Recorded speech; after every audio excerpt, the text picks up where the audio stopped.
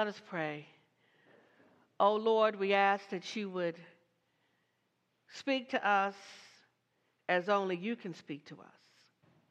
We ask that the words of our mouths and the meditations of all of our hearts would be acceptable to you, thou who art our strength and our Redeemer. Amen. Wow. I really don't know. I've changed this sermon 3 times. I think the last 2 times I've preached here, I've changed the sermon. And so we will, I think at one point, I just said to the church secretary, put a text in because God is still working. And I hope that you really believe and know that God can change everything because God is God. And I wouldn't be true to myself. I know that the letter went out. I got this word from the presbytery that a letter was going out this weekend. And so my heart is sorrowful for the congregation. There are no winners in a situation like this, but God is still good. Amen. Who's good? God is good. Okay. And so what do you preach when you come into a situation like this? Well, you preach God. And so that's what I'm going to do. I don't know all the story. I don't want to know all the story. My goal as a guest speaker is to preach God is good all the time, and all the time God is good. This is what we do in the Black church. So I'm going to say God is good all the time, and then you say all the time God is good. I'm going to try it again. God is good all the time. All the time God is good. Okay, and when you are about to get into it with somebody, now I've told you this before. When I'm about to say an ungodly word to my teenager, help me, Lord. 50-year-olds should not be raising teenagers, okay? I've learned to say you are kind and you are sweet and you are loving because that calms me down. So when you're about to go at it, God is good all the time, and all the time God is good. And it will just diffuse. We just got to remember that we all love God. And God is bigger than any problem. You understand? Any problem, any situation, God is bigger and God is better. So the text and the theme for this morning is there is victory in the valley. There is victory in the valley. I love the fact that we have some jokes that we can share in worship. Can I share with you a joke? It's a joke about a doctor. And a doctor says to the patient, I have some bad news and I have some worse news. So the patient says, let me have it. And the doctor says, the bad news is that you only have 24 hours to live. And the patient says, I can't imagine that there would be anything worse than that. And the doctor says, I forgot to tell you yesterday.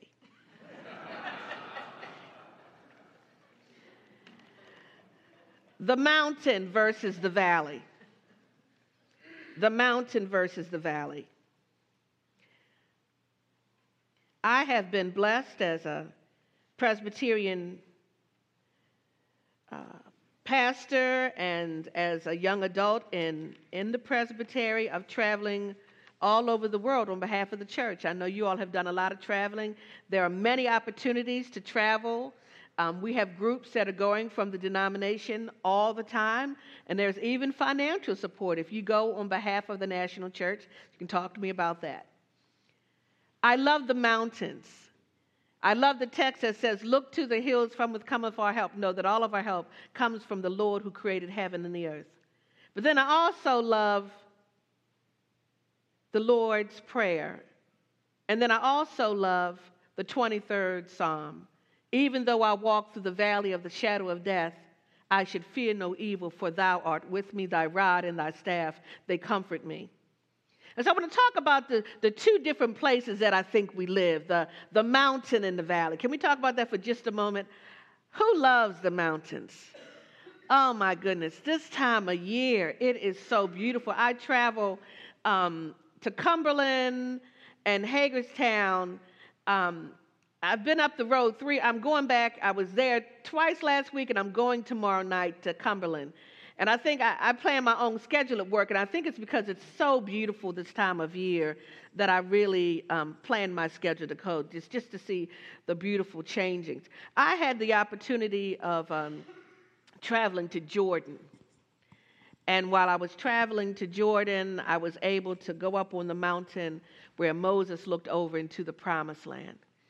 Man, was that something. And then I had the opportunity. Anyone ever been to Brazil? Been to Brazil and almost having a heart attack going up those 2,000 stairs to go to the Christ statue. I had the opportunity to go to Iguazu Falls and see all the beautiful waterfalls, one of the 7 wonders of the world. I love the mountains. Anyone been to our retreat center in North Carolina? So beautiful. Even Massanutten. Anyone been to Massanutten? We're going to take a field trip, church. These are beautiful places. Massanutten, we have some beautiful retreat centers within our denomination, and Massanutten is one that is very, very beautiful, and we call it Massanetta Springs. There's something that just happens when we get to that mountain. But I'm sure you've had a mountain experience. Can you think of something that happened in your life that was like unbelievable? Maybe it was your wedding. Maybe it was the news of a birth and you've been struggling to have children. Maybe it was your grandchild that, spoke for the first time, or your niece that performed and just had 2 words in a play and you just thought they were going to get an Emmy. I don't know what it was.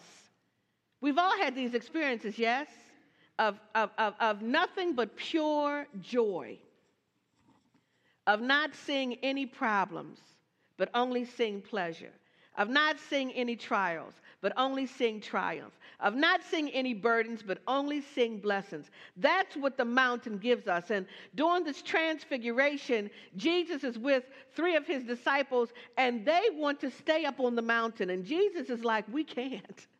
Our job is down in the valley.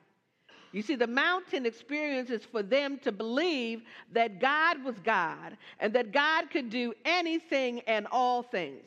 And so they did not know what was going down the road before them. I mean, a year ago, my life has turned 2-3 times upside down in a year. You never know, but you must always be preparing. And the preparation is in prayer and in humbleness and in loving God, knowing God will be victorious even in the valley. And so our time is spent. I know that we have had good times, bad times, times when you've had money in your pocket and times when you've had a hole in your pocket, times when you've been healthy and feeling good and times when you can't get out of bed, times when your children are safe and times when you worry. I mean, I can't go to sleep until I make sure my children are in the house. It's going to be a long time of sleepless nights for me. Time when your marriage is great and times when your marriage is falling apart. Times when your children listen and obey, and times when they act as if they have lost their God-forsaken mind. It doesn't matter whether you are in the mountain or the valley, God is with us. I love 1 Kings, the 20th chapter, verses 27 through 28. You see, it says, the children of Israel were numbered, and they were all present, and they went up against them. The children of Israel pitched before them like 2 little flocks of kids. But the Syrians filled the entire countryside. You see, the enemy had said, well, God is a God of the mountain, but that Israel's God was not a God of the valley. And so God decided he was going to show up and show out. He was going to let them know that he was a God of the valley and a God of the mountain and a God of everything. And the text says again that Israel was like a flock of two little kids, and the Syrians filled the entire countryside. And then God said, I'm going to show that I am a God of the hills, but I am also a God of the valley. And the text says that they killed off the Syrians 100,000 footmen in a day. 100,000 footmen, this little flock. And so this God that we love, whatever's going on in this church, who can fix it? Who can fix it? God can fix it in the name of the Father and the Son and the Holy Ghost. And if you believe it, you will receive it. There's enough fighting going on between the Clintons and Trump to last all of us a lifetime. I will be so glad when it's over. I will be so glad when it's over. But in the valley is where we do our work. We get our inspiration from the mountain, being with God. But it's in the valley, just like in the Transfiguration text, where Jesus says, no, we cannot stay up here. There are times we know when Jesus had to get away from the people, didn't he? He's got to go up the mountain. He's got to go on a hill, because I'm sure those folk drove him crazy. How long? How many times do I have to say it before you fully understand? And so it is the valley where we have our victory. The valley is where we have our victory. We know there are many, many opportunities for us to be triumphant in the mountain. All we have to do is look at Abraham and when he went up to Mount Horeb. Moses, who went up the mount to get the 10 Commandments. Even David was victorious in the valley. They said that Goliath was too big to hit, but David said Goliath was too big to miss. Let me say that again. That's important. That's an amen chorus. People would say the problem is too big for us to solve. But God says the problem is too big not to solve. You look at somebody big, Goliath. I can't beat Goliath because he's so big. And God says, wait a minute, with you and me, you can throw something at that Goliath because he is too big for you to miss. So I don't care how bad a thrower you are. I don't care if you aren't athletic. You can run a mile. I don't care if you're in a stream. People that come into difficult situations are able to do miraculous things. Have we heard of a car turning over and people being able to go up and lift the car up? Yes? People that don't know how to swim are able to make it through a stream. We say that God can do all things, but do we believe that God can do all things? We say that our God is a miracle God, but do we really think that he can turn wine into water? Do we really believe it? If we believe it, then everybody's mind will be different when we leave here today if you believe it. If you truly believe that God is good all the time. That's right. And if you truly believe that you can be victorious in the valley, then I don't care what's going on in your life, going on with your body. Anybody's body fighting against you? Anybody got one of those long, there was a time when I had a little pill container. Like this small. And then if you got the big long ones now. Anybody got double deckers? Double deckers. You got one for breakfast, lunch, and did those big boxes at Walmart. Yep, I had to get one. I got to get a checkup. I got to change my mind. The last thing I want to say about the mountain. I love flying. You know, when you're flying and you're coming into Baltimore and you try to figure out where you are, and and it's difficult because you're up so high, or flying maybe to, I was going to say Las Vegas, but y'all don't go to Las Vegas. Um, I know, right? And you see the beautiful mountains as you're coming in. Isn't it so beautiful? You can't see the trash. You can't see abandoned homes. All you see is beauty. And there's a story about a man who lived in the valley, and he just longed to go up to the mountain just to see what it would look like. And he finally was able to do it, and going up the mountain, you know how it is when you fall and you get sticker bushes in you, and like me, you see all those bugs, and you pray that you don't see any snakes. And when he finally got to the top and he looked down, he could see the streams that were in the valley. And he could see some of the homes as he was walking up. And he says, wow, this gives me a different perspective. It just gives us a different perspective, church. It allows us to know that our problems, we're bigger than the problem. You are bigger than the sickness. You are bigger than the medical diagnosis. Your children are better than when you sit with the teachers and they tell you your child has this issue and that issue. Your child is bigger and better than that.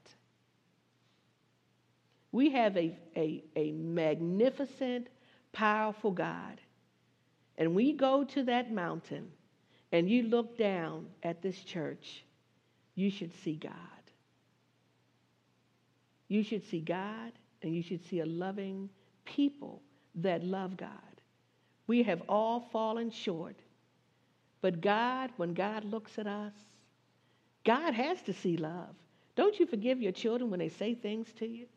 Don't they forgive you? Haven't you forgiven your husband or your wife? Your siblings? Your parents that may not have done the right by you growing up? Don't we forgive? The best challenge of forgiveness is being able to do it when you don't want to do it. I've had many people that have hurt me, and I have spent sleepless nights letting them rent space in my mind for free. And I woke up one day and said, get out. You're evicted. So evict whatever it is in your brain that is not of God. Give it an eviction. Tell it, give it an eviction. The next time your husband brings it, evict it. Don't say Reverend Brown said, evict it. There is so much love. And I know it's hard when you don't feel good. But on the other side,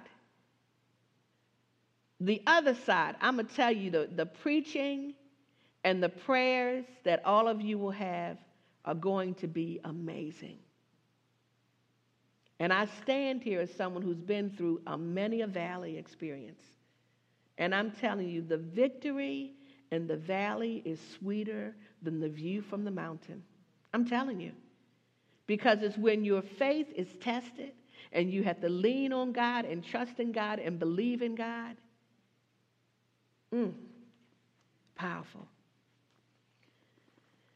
Our God is a good God. Our God is a great God. Our God can do everything but fail. If God could bring nations together, I'm a part of an organization that says no permanent enemies, no permanent friends. One minute we love the mayor of Baltimore City, and the next minute we have to challenge her. There are times when I remember the one and only time I got beat up was in the 5th grade. That's the only fight I've ever had.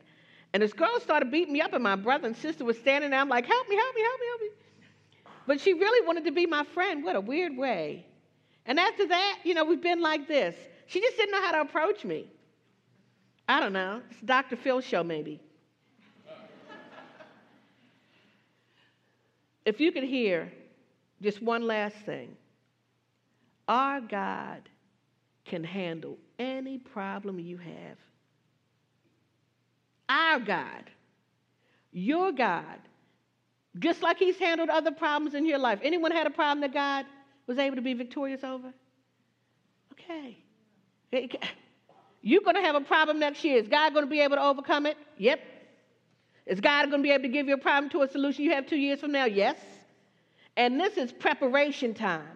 And maybe the issues that you all are having right now at this church are so that you can be victorious of something that's happening 5 years from now. God is always preparing us for something. Maybe something's going to happen in this community, and this church needs to be the beacon of hope. This was not in my text. This is God speaking. You have got to live loving God, knowing that God is in charge and God has a purpose. And Proverbs 3 says, trust in the Lord with all your heart and lead not to your own understanding. Acknowledge him in all your ways, and he will direct your path. God bless you.